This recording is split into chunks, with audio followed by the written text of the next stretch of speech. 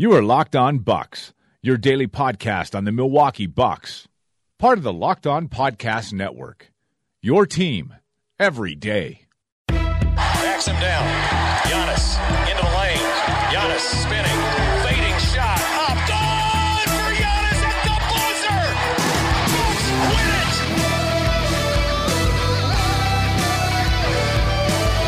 We may be young, but we believe on the future. Bucks win it. We may be young, but we believe on the future.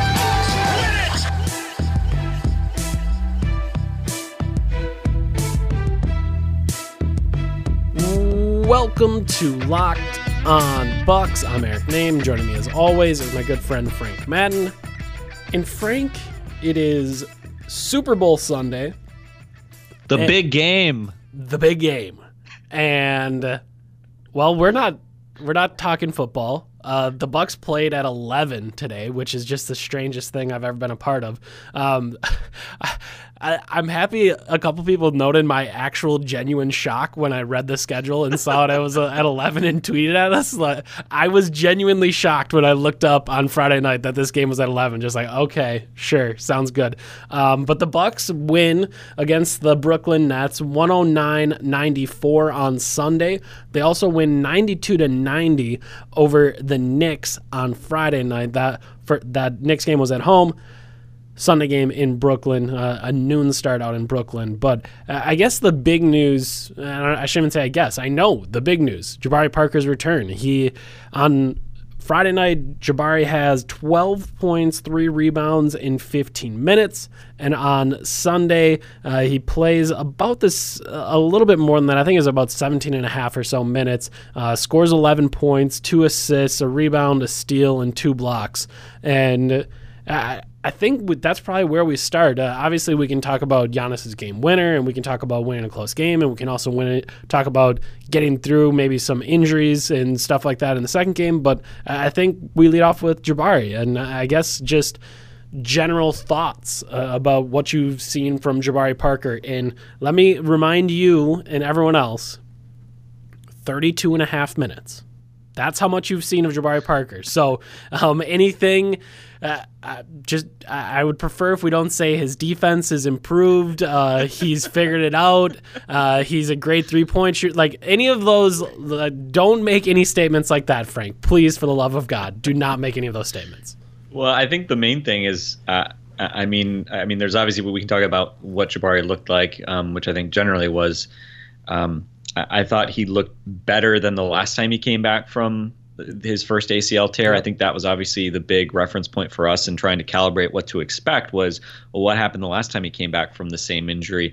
And, after I watched him on Friday, scoring, hitting his first jumper, looking pretty bouncy, looking pretty spry. He did get rim checked on an up and under dunk attempt, which maybe, he puts down if he'd had another month of legs under him. But I think he's a guy who obviously at this point probably knows his body a lot better than he did back then. We talked about, Troy Flanagan, the Bucks head of sports science, talking about, Jabari's quickness and strength and being lean and how he's sort of like at in his best shape, the old best shape of his life thing. I mean, it seems like maybe not he's in the best game shape of his life, but in terms of just physically, strength wise, weight wise, I think actually Gary Wolfel mentioned that he asked somebody and said Jabari was at 240, which, as we were talking about the other day, he was around 250 previous years, and for him to be down to 240 I think is great news, right? I mean, carrying less weight, I think, is a major positive, especially given that Giannis is, has really developed into a 4, and he's in that similar weight range. Jabari being a little lighter, a little quicker, obviously putting less strain on those joints. That's a positive. So, but yeah, I mean, I thought just Jabari, he looked like Jabari, I mean, and again, the Knicks and Nets are, not necessarily the greatest benchmark for, what it's going to be like big picture every night against, high level defenses, but it just seemed, stuff just comes easy to Jabari Parker. And I thought that was what was so exciting about watching him, just be around the basket, being active with the ball. He's just a guy that, we haven't necessarily seen him rise up and throw down a huge dunk on anybody. He almost did that on Kyle O'Quinn, which would have brought the house down. But, again, I think there's always, probably a little bit of hesitation. Is he going, as fast as he will eventually? No. But, again, he's got just so much innate talent, so much innate explosiveness. And just to see him out there, game 1 and game 2, just getting buckets, Sunday, 2 out of 4, hit his first 3, 11 points, threw a couple really nice passes for dunks. He just looks kind of like the old Jabari. He had a couple blocks on Sunday. Mm-hmm. He also had his first probably, stranded pick and roll moment. I think it was him and Delly. Yeah, I think maybe he was guarding Joe Harris, I want to say, and Harris kind of ended up cutting through and ended up wide open in the corner, and Jabari was just literally guarding nobody on the opposite side of the paint on one possession. But moved his feet well though otherwise, and again, I think you're just mainly looking for his rhythm, his physicality to be kind of what we expected. And, I think, again, I think the other piece, why he maybe looks a little bit better now than he did in those first couple of games back in his first comeback. He's a better player now than he was then, right? I mean, yeah. He's coming off last year, a season in which he obviously figured a lot of things out at the NBA level, how to score, how to use his talents more effectively. Coming back after 20-some games of his rookie season after he tore his first ACL, he was really still trying to figure out how to be an NBA player. And so hopefully that means he can more quickly give you, the Jabari that we've come to know and love. But obviously, just getting that first weekend, seeing him not look very rusty, seeing him, happy on the court, seeing his teammates supporting him. And I think just the emotion as a fan, I like the idea that Giannis comes out of the game and I'm super excited to watch somebody else, who has this just uncommon talent. I mean, maybe not Giannis level talent, but has the kind of talent. It's not like I'm just rooting for, hey, maybe Sterling Brown could be a rotation player. It's Jabari is a really special talent, and to have the chance to see him back out there, even in limited minutes, to be going at it and showing us again his abilities. I think it's just been really exciting. So tough to ask for a lot more from the Jabari perspective, and obviously that's really big with Brogdon being injured, and obviously just seeing Giannis go down momentarily with an ankle injury in the fourth quarter on Sunday. Matt Velasquez tweeting that Giannis said he could have come back if needed. Thankfully, he didn't.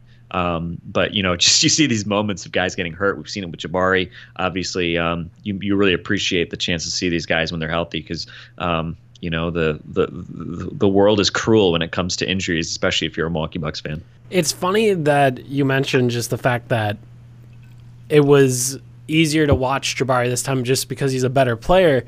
And on Friday, we had talked to Michael Beasley a little bit before the game because, one, if I have a chance to talk to Michael Beasley, I'm going to talk to Michael Beasley. And two, obviously he can kind of shed a little light on just Jabari and that idea. And there was one thing I'd asked him about how with his career he's kind of taken a winding path to where he is. And he was a number 2 pick, and he always had those high expectations. And Jabari is similar in that he has had a difficult path, but he is a number 2 pick. And how do you deal with those expectations? And is there something that you need to prove? And Beasley looked at me, he's like, I don't even know if I understand your question, because Jabari scored 20 points a game last year. Until he got hurt, he was putting up 20 a night. He's like, I don't know what else you would have to prove at that point. He can do it. And it was just kind of when you had said that he's just a better basketball player this time around, it's clear. It is clear that he understands the NBA game better. He understands how he's going to get his buckets better. He's just a better basketball player. So when he does get the chance to go against bench units and he knows he only has to play 15 minutes and he can kind of exert himself fully in those 15 minutes, well, yeah, he's going to put up some points. An NBA bench is just not suited to cover him, and especially not one for the New York Knicks or the Brooklyn Nets. Those two teams just don't have a chance against him. And I wrote about it at ESPN Milwaukee too, but just the violence of his motions. Like he's just so violent all the time. Like even if it's just a shake from left to right, even if it's just a Euro step, whatever it is, like Giannis, I feel like is defined by just how smooth he is. Like everything is just effortless, one step into the next, and you're just kind of doing everything, and it all looks pre-planned. While with Jabari, it's left and then right and then left, and then you just feel that violence in all of his motions, and it was there from the start. Like there was he had that little floater over Porzingis. Where he flat-footed him, and just totally flat-footed because it was a hard right and then a hard left and then a floater, and he was back on his heels. And there's just that they're both obviously Giannis and Jabari are both freakishly athletic, but it's a different type of athleticism for both of them. And just seeing that, I told Pratik the whole day, like that violence, like that was what I was looking forward to. And he did not disappoint throughout this weekend. Like that violence was there.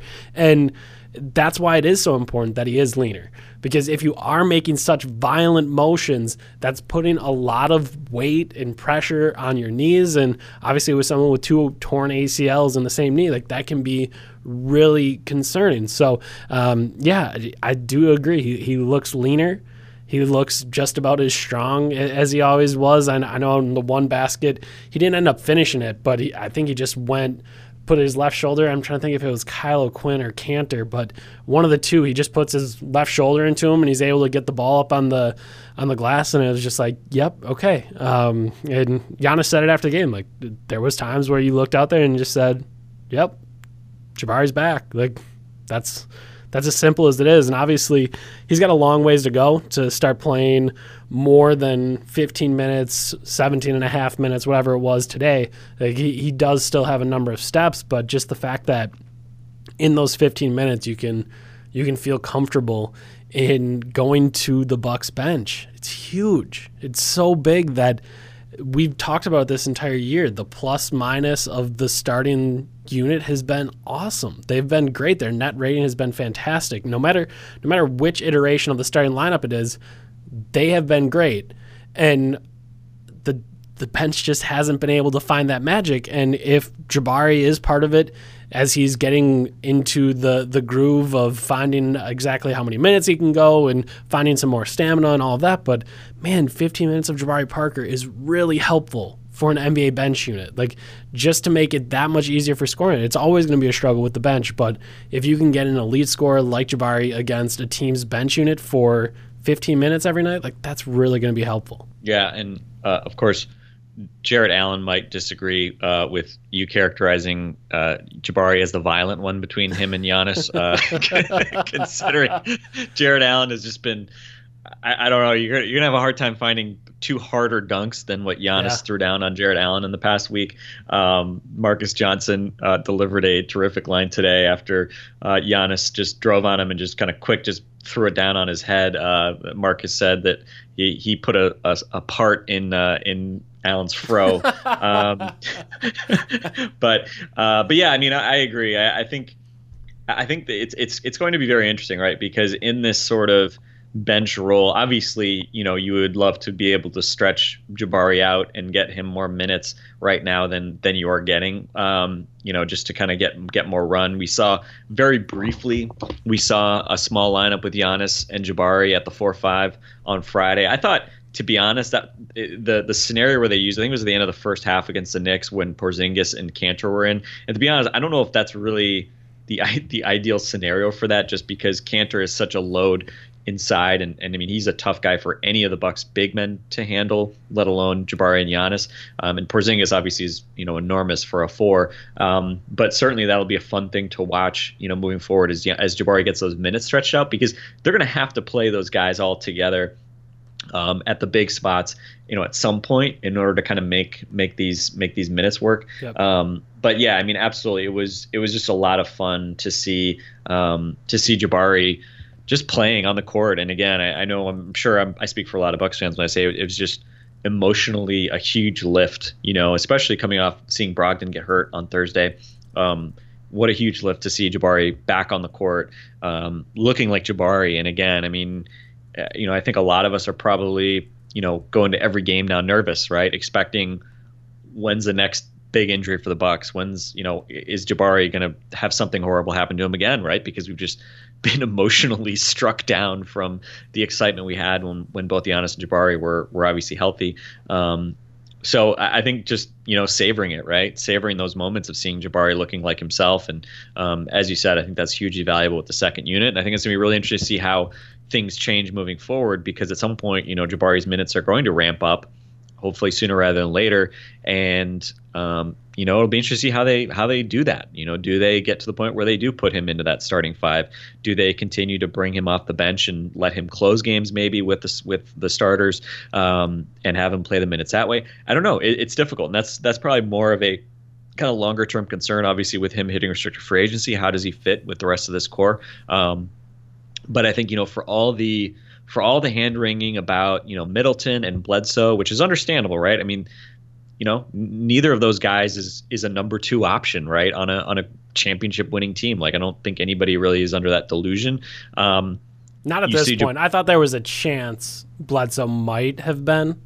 Granted, like a poor man's like number 2 option, but no, he's not. Yeah, but I think when you see Jabari out there, I mean, I think again, like he's a ways away from being that guy as well. Make no mistake. But you just kind of are reminded, like, Jesus, this guy is so talented, and for a team like the Bucks, which is still a ways from being a legit title contender, the thing you have to worry about first and foremost is how do you just make sure you get talent, and then how do you kind of make it work all together? And obviously, there's still a lot of work to be done in terms of kind of adding talent.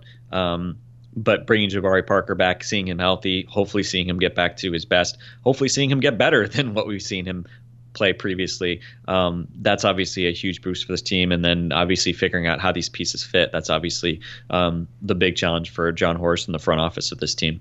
Any other thoughts on Jabari, or should we talk a little bit more about these 2 games, which obviously were very different in terms of the ebb and flow.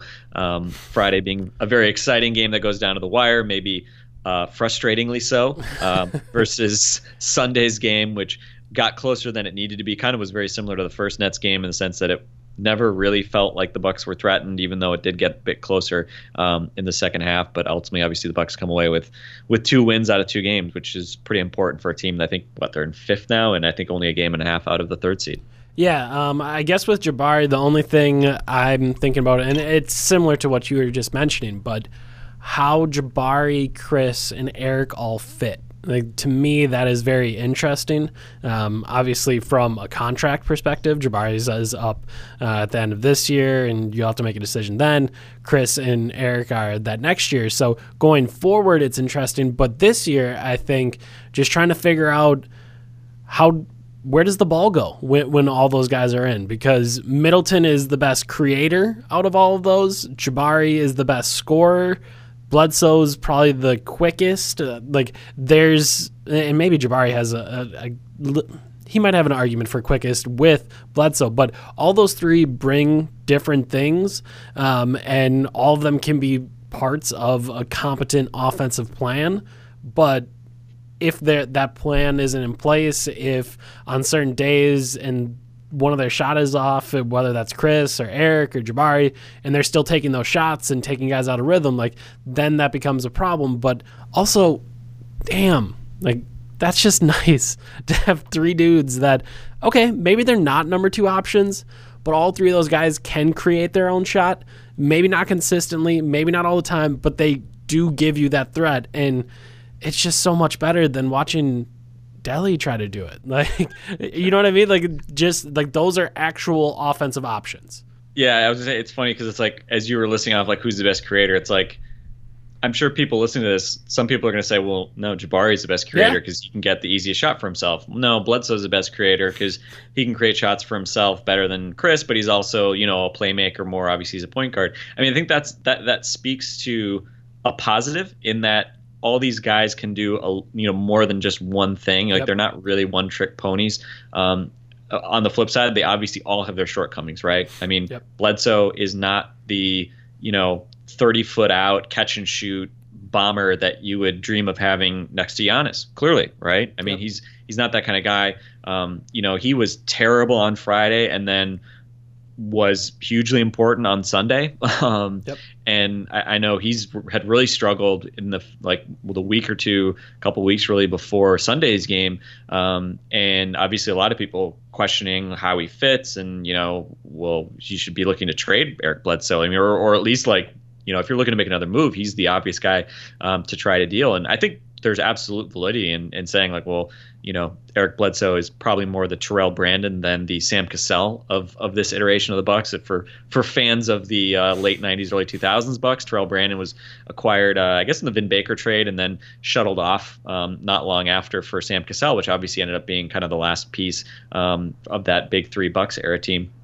But I think the main thing is just these guys are all talented. They can all play. They can all do stuff. I mean, all of these guys have scored 20 points per game at the NBA level, right? I mean, the Bucks have 4 guys now, including Giannis, who's obviously on a different plane. But these other 3 guys, Chris averaging 20 a game this year, Bledsoe's averaged 20 a game in the past, Jabari's averaged 20 a game last year. All of them did it on above average efficiency. And again, the concern is obviously a little bit of well, how do you get enough touches for everybody? How do you make sure that Chris is tough shot express and Bledsoe taking early long twos, which drive everybody crazy? How do you sort of parse those things and weed out the bad stuff and get to sort of this idealized version of all these pieces fitting together? Yeah, it's about maximizing. Exactly. How do I get all the good stuff and try to limit the bad? And I think it's really difficult, and that's going to be a huge test for whoever the next Bucks coach is. How do you put together a cohesive game plan that gets Giannis all the touches that he needs and gets him in the flow and the rhythm in the spots where he likes it, but then also manages to find those good looks for Bledsoe, for Middleton, for Parker. All 3 of those need to kind of, it's, and I don't envy whoever's job that is because I think all 3 of those guys are very talented, but also you can kind of tell the drawbacks that each of them have. So putting that all together, I think, is just going to be fascinating. So I look forward to seeing how they attempt to do it this year, on the run, because you don't have time. You don't have time to install a new offense.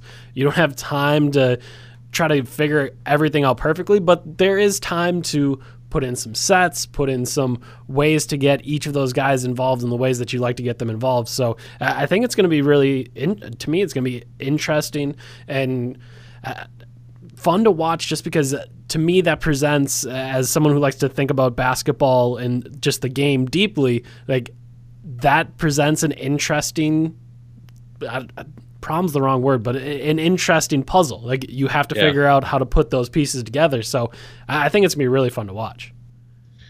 Yeah, and you mentioned before the Bucks starting 5 being good. So I think maybe the only positive of Brogdon being hurt is that we are returning to, I think, a little bit more logical starting 5. Now, granted, I would much rather have Malcolm Brogdon starting and Tony Snell coming off the bench than Tony Snell starting and Malcolm Brogdon not playing at all, to be clear.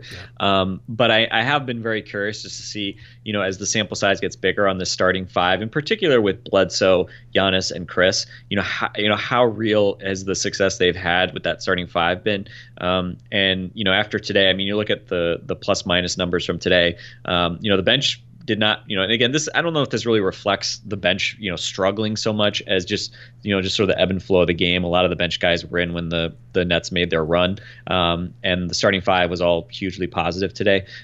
So, on the season now, 365 minutes, the Giannis, Bledsoe, Middleton, Henson, Snell starting 5, they're up at 116 points per 100, 100.3 points per 100 allowed, so plus 15.5. So, again, for all the concern around, in particular Bledsoe fitting in with Chris, taking too many difficult shots, they're crazy good when they've been together. It works, right? And I think that speaks to just sort of the talent winning out kind of aspect of the Bucks roster, which we talked about a lot, especially during the Jason Kidd tenure, when the Bucks played well, just sort of the roll it out and, stuff just sort of works perspective. I think today, so focusing on the Sunday game maybe a little bit, Bledsoe, really tale of 2 games this weekend. On Friday he fouls out in 20 minutes. He just looked slow sometimes I couldn't tell if it was slow, it was due to injury or due to, the ankle injuries coming back forward. Sometimes just like, was he being lazy? But he was terrible on Friday. Fouling out probably did not hurt the Bucks as much as they only had Delly to back him up. Just like basically this was like, that if you've ever wanted a sign that you're playing bad, the fact that most Bucks fans, when Bledsoe fouled out, were like, okay. Like that should not be your reaction when Eric Bledsoe fouls out with, 4 minutes left in that game? Like, you should be like, oh my God, they're going to have to go to Delly for the final 4 minutes. And instead I was like, okay, this will probably work out. Like that, if you ever wanted a sign to figure out how bad that game was going for Eric Bledsoe, that would be it. Yeah. And thankfully Sunday, he was much better. 28 points on 20 shots. I think did he have 12 in the fourth quarter? I mean, he had basically a bunch of shots right after Giannis got hurt to really kind of close out the game. Again, not that the Bucks were threatening, really, really being threatened, but the Nets did get it down to, I think, 7 at one point in the fourth quarter. They got it to 7, and then they denied the ball perfectly from everyone else on the floor other than John Henson. And after holding the ball for 5 minutes, or for 5 seconds, it felt like 5 minutes, pivoting, he hits a jumper. Then the Nets go down and miss one, and then Bledsoe hits I think like an 18-footer or so, and then you're back down 11. Like that would be the most painful way to claw back into a game, get down 7, and then John Henson hits a 8 jab step, 5 pivot jumper from 18 feet. Like, God, kill me. Yeah, so it wasn't necessarily. I mean, and again, I mean, Bledsoe, his shot selection after Giannis went down. I mean, nobody will accuse him of having terrific shot selection in this game, despite the results. This was definitely more of a results than process game for him. Yeah. But I mean, then this is the problem, and this is obviously like part of the narrative around like the questions around Bledsoe. Obviously, is just the fact that he settles for shots and all these things that maybe drive you a little crazy. That again, like on nights like our days like today, it works out. 28 points on 20 shots, 6 assists, plus 20. But hit 3 out of 8 threes. But obviously, a lot of times it doesn't look like this. But that said, Bledsoe, again, hopefully he's getting healthier. I mean, that was my big concern the last couple of weeks, especially on Friday. It's just guy just didn't look like he was going at full strength. And for a guy like Bledsoe, I mean, if he's not physically all there, he's not skill-wise a guy who is just going to be able to necessarily overcome that and be a good player. Like, he needs his physicality because that's what so much of his game is predicated on. And again, I think, also I think being able to stagger Bledsoe against the Giannis minutes. It feels like we're seeing a lot more Delly with Giannis. Delly going down with probably the most severe injury that we saw on Sunday. Henson tweaked his hamstring, came back and played well. Dellavedova turned his ankle pretty badly in the second half, only played 14 minutes. We'll see kind of how bad that ends up being. He did walk off under his own power, but walked straight to the locker room. So, again, this game on, I guess, Tuesday against the Knicks, we'll see how many point guards the Bucks actually have. Xavier Munford probably wants to be ready to play in that game. But Bledsoe obviously, got stuff done. Again, scored his points. You hope that maybe this is again a sign of him being back to at least full health. And obviously, there's still questions about how he fits in and shot selection, things like that. But hopefully, he's getting a little bit back to normal. And then John Henson, despite again kind of coming up lame and having to leave the game with maybe a little bit of a hamstring tweak, 19 points on 14 shots, 18 boards, 7 offensive rebounds, 3 assists, 2 blocks. Had just a bushel of those pick and roll alley-oop finishes. He was obviously very good. And obviously Henson, kind of the narrative around him, he continues to earn that paycheck that, we obviously for a long time have complained about his contract, but actually, I don't remember that. I can't imagine. No, I don't think you could ever find a podcast where we complained about that, Frank. No, never. But yeah, so shout out to John Henson for doing that. And Middleton again. I think certainly one of the things that people are hoping is that with Jabari back, with Giannis being Giannis, Bledsoe hopefully being full strength, Middleton doesn't have to create his shots, which often tend to be difficult. Today, 7 out of 11, 2 out of 3. Missed both of his free throws, weirdly, but 16 points on 11 shots. I think a lot of people would be very comfortable with Chris shooting 11, 12, 13 times a game. moving forward, and not having to take those tough shot express shots. And I think especially when you see Jabari, with Jabari, it's like Jabari can go get you a shot pretty much whenever. And again, not that he's going to just be able to get a dunk or a layup every time, but we've seen enough from Jabari. He can go get you a medium shot, express shot. Like if Chris is, it'll be at least somewhat open. Like just exactly. With his athleticism and the violence of his moves, like a step back from him creates 3 feet. A step back from Middleton creates like a foot difference. Right. And like again, Chris is really good at hitting those shots. Like let's not take that away from him. But exactly, yep. It is incredibly tough. Like there's no denying that is a really difficult shot. But when Jabari gets it, again, these aren't good shots for either. Like those are bad shots, period. Like mid-range step backs are bad shots in the grand scheme of efficient basketball. But Jabari's are going to be more open than Chris's are. And he can get it, like you said, anytime. Like I'm trying to think of a time where Jabari wouldn't be able to get something off like that, and you'd have to have, I don't know, Kawhi Leonard on him or something. Like he's just, that's how he's wired. Like he's just a scorer, so he can kind of figure some of those things out. I guess thinking of these last couple games, Henson today, 18 rebounds. I would have guessed that was a career high for him. Do you know? Nope. 24 rebounds against the Orlando Magic in his rookie year. 17 points, 24 rebounds, and I think 7 blocks in that game. John Henson, 17 points, 25 rebounds. Oh, 25. Sorry, John. 7 blocks and 3 assists for John Henson on, let's see, April 10th, 2013. So, yeah, I would have never guessed. I totally had blocked that game out of my mind. I mean, obviously during that year that would make some sense, but that's crazy. So 25 rebounds, 18 was a season high, and 18 is his second highest mark throughout his career. So it is getting to the point where people were like, man, when are you going to talk about Henson again? Like, when are you going to write something about Henson? And it was like, man, I feel like I already wrote like a love note about John Henson this year, and we seem to talk about him just playing solid. But yeah, like he's been really good for this team. Whether or not he's one of the 10 best centers in the league, like no, but yeah. Just the fit, like just the guy that can get the things done that you need to get done defensively and offensively to set some screens. And you mentioned that huge dunk that Giannis had on Jared Allen.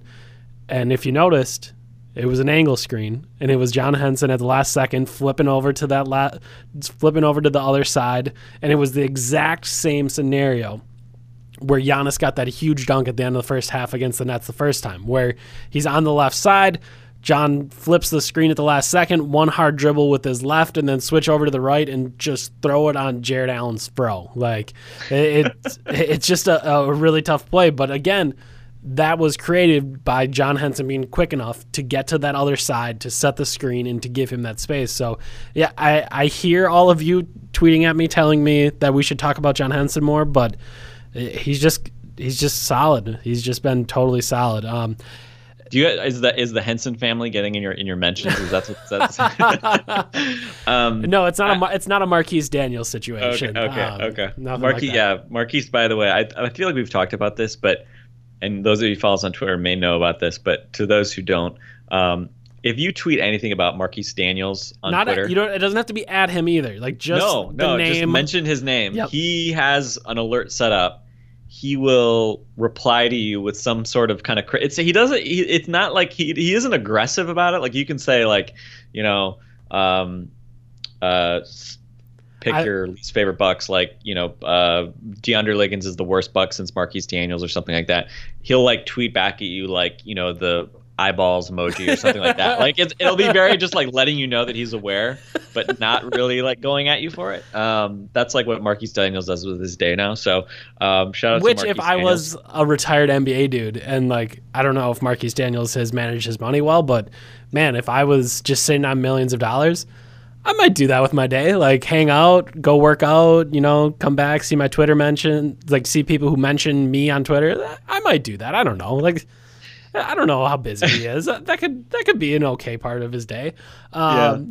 By the way, I want to talk about Giannis, especially what he did in the fourth quarter on Friday, because obviously I'd love to talk about that. A lot of people are, that obviously his play down the stretch, including his game-winning layup, is obviously the probably the biggest storyline for this weekend, which we haven't talked about in detail. Real quick before we get there, Sterling Brown played well defensively in both of these games.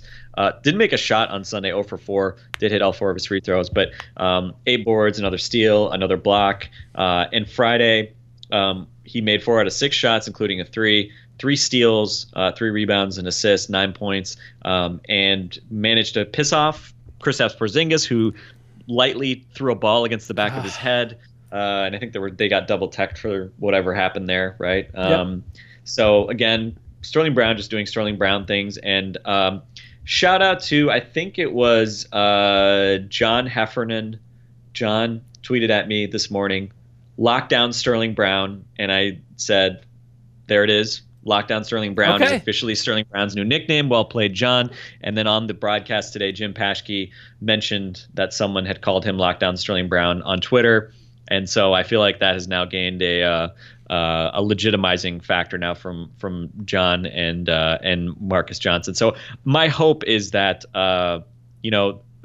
we've obviously had a mixed history with our nicknames being taken up by Jim and Marcus. Yes. The Bruce brothers that Marcus always used rather than Bragro. Obviously, was always a source of disappointment for me personally. Yeah. So if Lockdown Sterling Brown can take, and I feel like it should, thanks to John for pointing out. I always in my just daily life like to refer to people with the last name Brown as downtown whatever Brown. Yep. But I think in this case, either one could work. I mean, Sterling hits enough threes. I think you could call him Downtown Sterling Brown, although Downtown Freddie Brown is already a nickname. So I feel like Lockdown is a bit more unique nickname. And I think it better captures sort of, I like Sterling Brown. Or like you could even do Stare Down Sterling Brown. I mean, there's a lot of different flavors. Stare Down Sterling Brown. That was what we saw against Jimmy Butler on Thursday.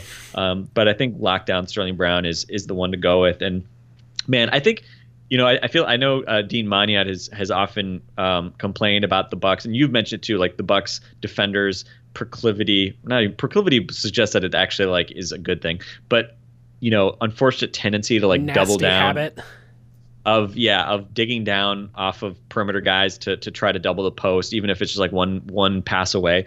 Sterling, I feel like, is the only guy who should be allowed to just double post guys whenever he wants, because he's good at just coming in, taking a swipe, and then jumping back and then picking off like a pass. He actually seems to have very good instincts at it. So Sterling Brown, you're a rookie, but God bless you. You've already gotten my and granted my stamp of approval is functionally useless to you, but I feel like Sterling Brown, I'm so in the tank for Sterling's defense at this point that if he wants to freelance and go swiping at the ball wherever, I'm gonna roll with it. He just is making it work. I mean, he's just, his activity level, it's just been really good, and he's kind of the opposite. We joked it was kind of the opposite of Tony Snell, who he did have blocks in the last 2 games, but Tony is sort of like just the positional guy, doesn't really take chances. Yep. Doesn't get blocks and steals, just sort of is always around the ball, but doesn't really challenge that well, versus Sterling, who's maybe a bit more physical, a bit more volatile. Obviously both guys can be effective in their own ways, and hopefully Sterling can, develop into an even better defender than Tony. I mean, I think he probably already is. I don't think Tony's a great defender. I think he's solid, versatile, and hopefully Sterling continues to develop into that sort of versatile, tough-minded, MFer, as you always like to call him. I was just gonna say, it hurts me that it's not Sterling MFing Brown or Sterling MFer Brown. That kind of hurts me, but Lockdown Sterling Brown is pretty good. And someone asked me on Friday if we had a nickname for him yet, and I had said we didn't. And I think that fits. And, I mean, I tweeted out every game when something like this happens, but Sterling Brown doing things. That's the best way to describe him. He's always into something. He's always doing something. His hands are somehow hitting a pass, deflecting a dribble, tipping a shot, like whatever it may be, like he is just around the ball doing things. And if you're an offensive player, that has to be so incredibly annoying because he's just around. And I know our friend Dean has obviously broken it down in videos before, but he's just pretty much always in the right position. He knows when he can take chances. He knows when he can't take chances, and he makes those chances count, if that makes any sense. Like there's very few times where he comes up empty when he goes for one of those. And it may even be just as simple as making an offense player slightly uncomfortable on a drive. Like he just tapped the ball. They were still able to collect it and get a shot up, but just the fact that he was in the area made it uncomfortable. And I mentioned last week that Sterling stans were united, and they still are. Like if you are a Sterling stan, and I think we were, I don't know if we were stans to begin with, but we were certainly leaning that way after we had talked with our friend Cole Zwicker over the summer about just kind of draft prospects and stuff like that. So I think we were leaning that way because Cole loved him. And yeah, I think we're probably both all the way in, just because he's just annoying and he talks junk to anyone. And he's just fun. So hopefully that continues. All right. Giannis against the Knicks. I will say the fourth quarter he put on, and again, I don't even know how many points he scored in the fourth quarter. I don't know how many assists. He was 10. I think he had 10 in the fourth. I don't know how many. He only ends up with 2 assists, but it was one of those situations where I think on 2 or 3 consecutive possessions, he came down, ball in his hands, and he, on one possession, pointed at Chris, who was in the right corner, and told him to get to the left side. Chris came over to the left side, then he ran a middle pick and roll with Henson.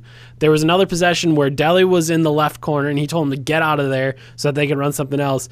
And there was one other one, I'm trying to think if it was Thon or John Henson in the fourth quarter, but it was another situation where he pointed at someone, directed them somewhere, and as it was happening, I was like, you know who would do something like that? LeBron. LeBron would do something like that. Like there was just this, and again, the fourth quarter was incredibly ugly. The Bucks only score 18 points in the fourth quarter. Knicks get 16. But there was just, it felt like as you watched it, there was a level of control that Giannis had over the game that I think we've rarely seen him exert to such an extent. Like there's always sequences. There's sequences where Giannis takes over. But that to me felt like just minutes of the game where Giannis said, I'm the best player on the floor. This game will be played on my terms, period. There's no discussion about this. I will bring the ball up the floor defensively. I'll be all over the place. I will be blocking shots. I will be grabbing rebounds. No one else will have an impact on either side. This is my game. I will impact everything, and we're going to win this game. Yeah, and this was not, the final line from him, 29-11, 2 assists, 3 steals, 2 blocks. Glad to see him getting steals and blocks again. The final line was obviously impressive, but I think he started like 4 out of 10 from the field or so. I thought Porzingis did a nice job, and we talked about it going into the game that Porzingis' length has given him problems at time. They were, backing off him a lot, trying to dare him to shoot. In that first half, he did eventually hit 1 3.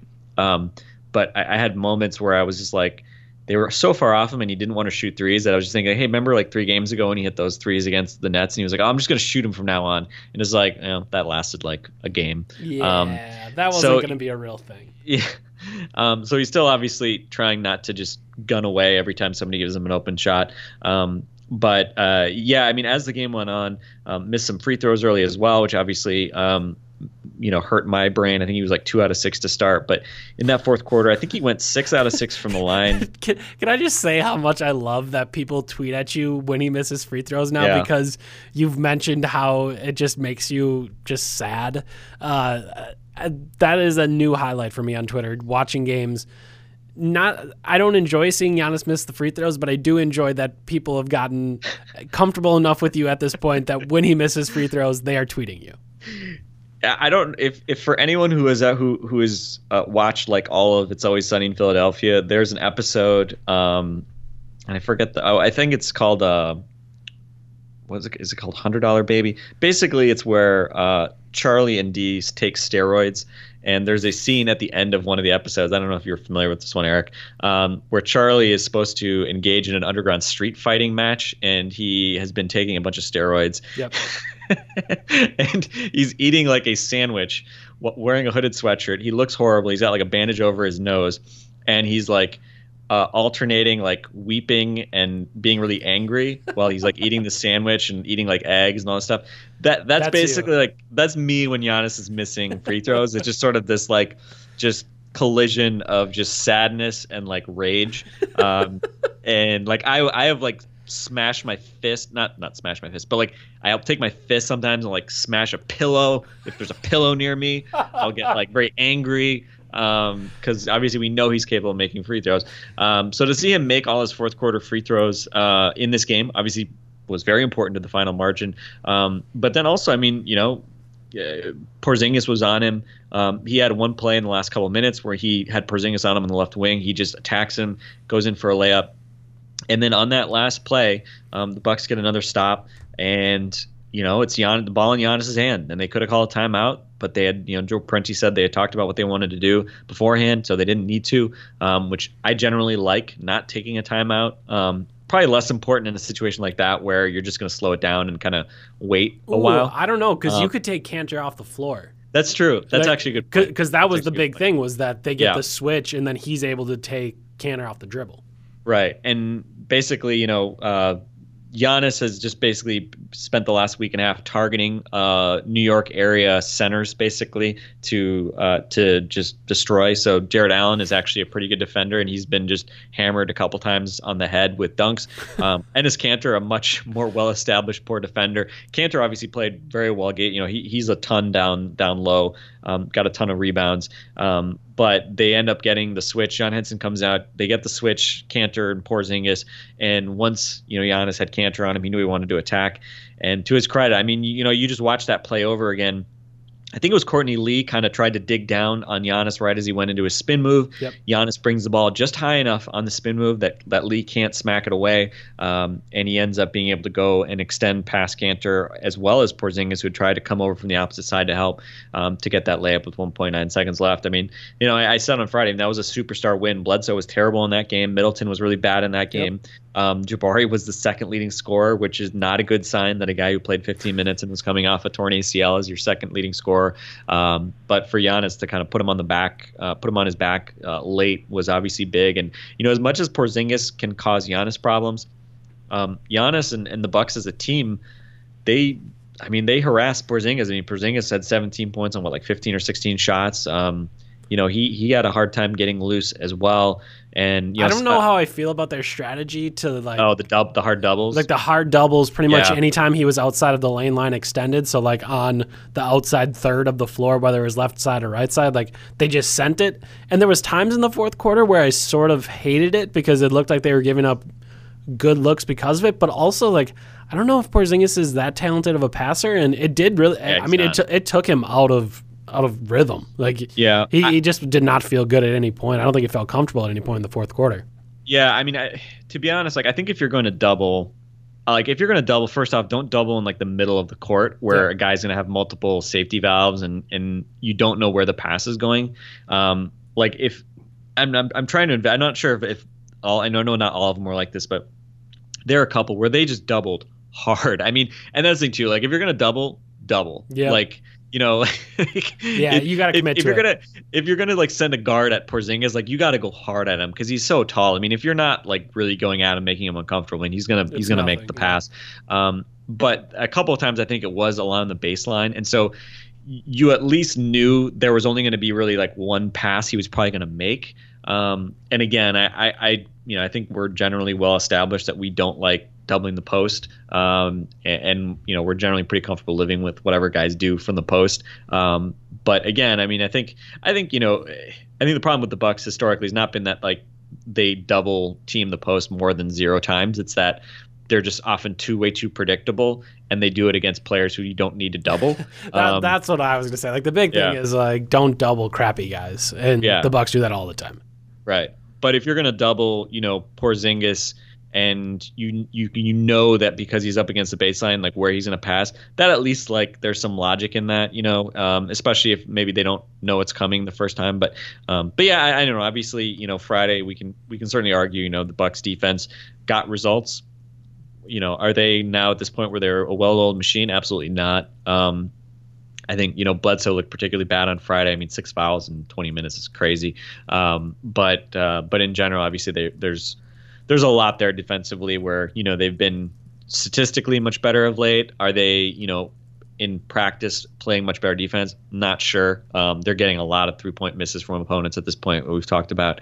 And granted, they probably deserved some of that given how well team shot early in the season, but as you think about the next 30 games or whatever, like what's sustainable, that's certainly going to be an obvious one to kind of keep an eye on. Yeah, man, it's interesting. It's just nice to see teams miss threes, whether or not the Bucks have a ton to do with it. And I think we've seen teams shoot a ton of open threes since Joe Prunty has been the coach. I don't know if that has necessarily changed. Just seeing teams miss them, just kind of makes you feel good. It's just a good thing to see rather than the just spirit-shattering three after spirit-shattering three that was so customary during Jason Kidd's time in Milwaukee. And again, it's going to switch back. Teams are going to start hitting open threes, and there's going to be days where it is frustrating again that they are giving up this many open threes. But man, it has just felt pretty okay to watch the last week or so where people have been missing those. And yeah, it's interesting when we talk about doubling and trapping and doing aggressive things. I don't want to feel too negative about those things because I think they can be very useful when employed correctly. And I think the Porzingis thing was a spot where it was employed correctly. You knew that you could take him out of rhythm, and especially with the way Tim Hardaway Jr. was shooting 1 for 14 on the night, 0 for 9 from 3. You knew that if you could get the ball out of Porzingis' hands, there probably wasn't someone else on the floor that was really going to hurt you, that you were really concerned about. So in those situations, being uber aggressive ended up working and ended up being something that I was okay with. So just kind of interesting to watch that aggressive things aren't always bad. In themselves aren't bad, but when overused or used in the wrong situations, they can be very bad. This was a situation where it was used in a good spot. I'm trying to think of anything. Go ahead. I was going to say Thon Maker catching 2 alley-oop dunks on that's Sunday. Just where I was going to go. Thon has, I don't even want to know.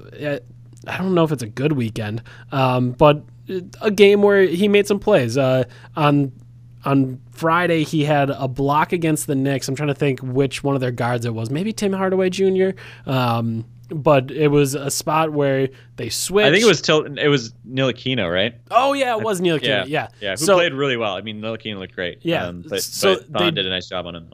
Yeah, so it was a situation where I think Sterling was on the floor with Giannis and Thon, and both Giannis and Thon had switched some things, and then all of a sudden Thon was on Ntilikina, and it was a situation where you kind of saw him against the Raptors last year in the playoffs, where it was him moving his feet, keeping up with a smaller guy, and then staying with that guy, not necessarily stopping him from getting to the basket, but staying close enough where when that guy went up for a layup, he was able to throw it off the glass, and it was just whoa, I haven't seen that Thon in feels like a while. So I thought that was kind of exciting, and I would just say generally he seems to be more comfortable in the last week or so, and I know in a post game or two, and sometimes when we've talked to Joe Prunty pregame or at practice, he's talked about how they're trying to let Thon know, hey, you're going to get this shot or that shot, or you're going to be able to get this look, and it's going to be there for you, and you got to be ready to shoot it. And I just thought that in that Brooklyn game as well, there was a couple spots where he was just kind of in the short corner, and he found a nice little look. There was a pick and roll with Delly where instead of rolling, he flared out to the corner, and Delly just turned and kicked it out to Thon, and it was an open three, and I think he ended up missing it. But it was I just think there's some general comfort that Thon has right now, and some general just a better understanding of what's going to happen, if that makes any sense. Like, for much of the start of the season, he was just kind of all over the place, trying to give his energy and trying to do everything and be everywhere, and that's not when Thon is good. Like, he needs to have a distinct role and understand what's going to be happening, and I think maybe in the last week or so, they've done a better job of that with him, but Giannis did not put him in a spot to succeed. The alley-oop that he threw, he had gotten one earlier on. But wait a minute. That was it was right there, right? It was just a very. It was a perfect pass. Yeah. That's not a spot for Thon to succeed. Running full speed through 4 Nets defenders. And catching an alley-oop from half court, like that to me seems like a crazy time to throw Thon an alley-oop. Knowing anything I've ever known about his hands, with his ability to be functionally athletic, none of those things would suggest that throwing him an alley-oop in traffic as he ran down the floor is a good idea. But Giannis put it right where it needed to be, and Thon threw it down. And earlier, Jabari had ran. I think it was supposed to be an elbow get look, but the Nets pushed him out, and then it just ended up being a high pick and roll with him and Thon. He gets Thon for an alley-oop there. And, yeah, Thon finishing alley-oops is undoubtedly a good thing. And he should have had a third that he, just looked more like Thon, just couldn't catch it in the second half. But, yeah, anytime you see Thon doing that is a positive. And again, Giannis, I think back to that pass that Giannis made to Thon in that Pistons game a year ago when he had that huge game, probably the best game of his career, in that overtime win over the Pistons. When I know you know exactly what play I'm talking about, where Giannis just rifled a pass to him on the run, and he kind of juggled it for a half second and got a 3-point play. Was that Pistons in overtime? Pistons overtime. Yeah, I think so.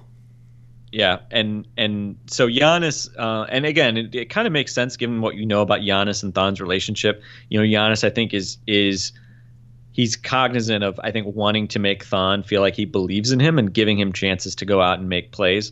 Even though obviously, a lot of times Thon just isn't good enough to make them. But obviously, seeing Thon do that was positive. And I think the other thing today, against the Nets, he had a couple of really big rebounds in traffic. The Nets, again, are maybe not a great defensive rebounding team, but Thon with 3 defensive, 3 offensive rebounds. Had a couple of them which I would describe as a man-sized rebound. And I wish we could call more of Thon's rebounds man-sized rebounds, which is one of my favorite terms in the game of basketball. That one he grabbed though on the right, I think it was right baseline, where he just soared up. I think he ended up getting tied up, and that sucked. But going up that high for it, I was like, "Whoa! I've never seen that before." Right, and and this is what we talk about. With Thon, it's anybody who's still thinking Thon has become some polished scorer or whatever. It's not going to happen, right?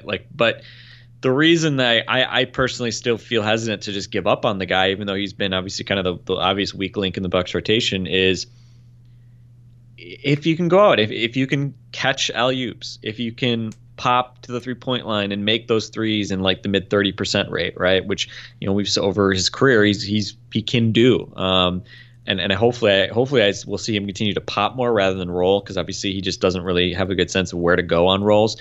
And then just as you said, when you talked about that defensive play where he switched and tracked Ntilikina and blocked him, just make those kind of plays. And again, it's not like you're asking him to be playing 8-dimensional chess or something like that. Just see the ball, be the ball. Yep. I think you wrote that story about Sterling Brown where Thon was saying, what did Thon say that he tells Sterling Brown? Basically the same thing. Two things. You got to be able to defend your ass off. And I think hit threes or be able to hit shots or whatever, something like that. Yeah. But those are the two things. That's Thon's. That's what you got to do. We don't need you to, be a polished scorer or be able to put the ball down on the floor, make advanced moves. I know that's probably never going to happen. So just do the simple stuff. And with Thon, you see flashes at least where maybe it can work. So anyway, we'll see. I'm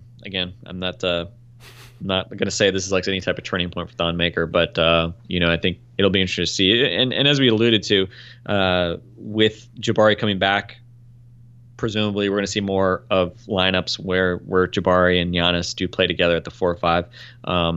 we'll be interested to see that. Obviously, also as one way to maybe marginalize Thon a little bit in the event that aside from just adding another big guy, which obviously has been talked about a lot, and we've seen Marshall Plumlee here and there. I will say I am curious with Henson. I mean, when he went out with that, held his hammy after going out in the second half, I was surprised he came back into the game. But part of me was thinking, geez, are we going to see Thon and Marshall Plumlee on Tuesday against Enes Kanter? Yeah. Which, to be honest, Marshall Plumlee is physically stronger. Marshall Plumlee probably is as well suited as any of those guys to bang with Enes Kanter down low. But it'll be interesting to see just how that plays out. Fingers crossed Giannis is okay. Fingers crossed Henson's okay. And obviously especially with Brogdon out, we'll see with Dellavedova. His ankle looked like it might have been the kind of thing that'll keep him out for at least a game or two. But again, he was walking off as well, so you hope that he can be ready to go, because certainly Xavier Munford, I think he's been with the Herd the last couple of days. He may need to get a flight to New York here. Stat. It's kind of funny. This is going to be 2 straight games or 2 times in the last week where Giannis turns an ankle late in the game. Opposite ankles, one was left, one was right, and I would assume he's going to play the next game. And there's just a part of me that just laughs at it, like how superhuman someone like that can be. Like with Delly, it's like, I don't know if he's going to be back. He turned his ankle pretty good, but Giannis, it's like, yeah, he'll be back. Like he'll just walk it off. And largely that's what he did today. Like he was rolling on the ground, looked in just a terrible amount of pain, and then after those 30 seconds, he got up and walked over to the bench, and they retaped him up, and he said he could have played. It's just funny to think those superhuman athletes, they kind of are superhuman. It's just weird. Giannis, it's sort of one of things, obviously everybody's always paranoid when any of our players, we see any of these guys go down at this point. And in particular Giannis, obviously, given what he means to this team. But by the same token, Giannis's ankles just, and this is, I'm probably, everyone's going to hate me for jinxing it. But it seems again, over the years, he's turned his ankles a bunch of times. And I think he's maybe missed one game with an ankle turn, a pretty severe ankle turn. But he always seems to just, I don't know, he's got just those rubber bionic ankles or something that, it's amazing that given how much he jumps and strides and attacks the rim, that he doesn't step on guys' feet more often. And, thus, knock on wood, hopefully he continues to bounce back on the occasions he does. All right. That is our weekend recap podcast for this weekend. Bucks win 92-90 against the New York Knicks. Do you get to call it a game winner if it wasn't? That's a game winner. It just wasn't a buzzer beater. So game winner from Giannis on a spin move with the left hand, just pretty off the glass. Then the Bucks win 109-94 on Sunday. I would assume some of you might have missed it. Some of it we're gonna put this podcast out at 4:00, and you're gonna be shocked that the Bucks already played today, but they did, and they end up winning that one 109-94. So 2 wins for the Bucks. They play again on Tuesday at Madison Square Garden. I mean, the spot of a famous Giannis moment at this point. A game winner there is something about the Knicks that just brings out the dramatics. So we'll see if there's some of that again on Tuesday, but we'll have a podcast for you before that tomorrow. We will talk to you then. That was Frank. I'm Eric. This has been Locked On Bucks. We'll talk to you tomorrow.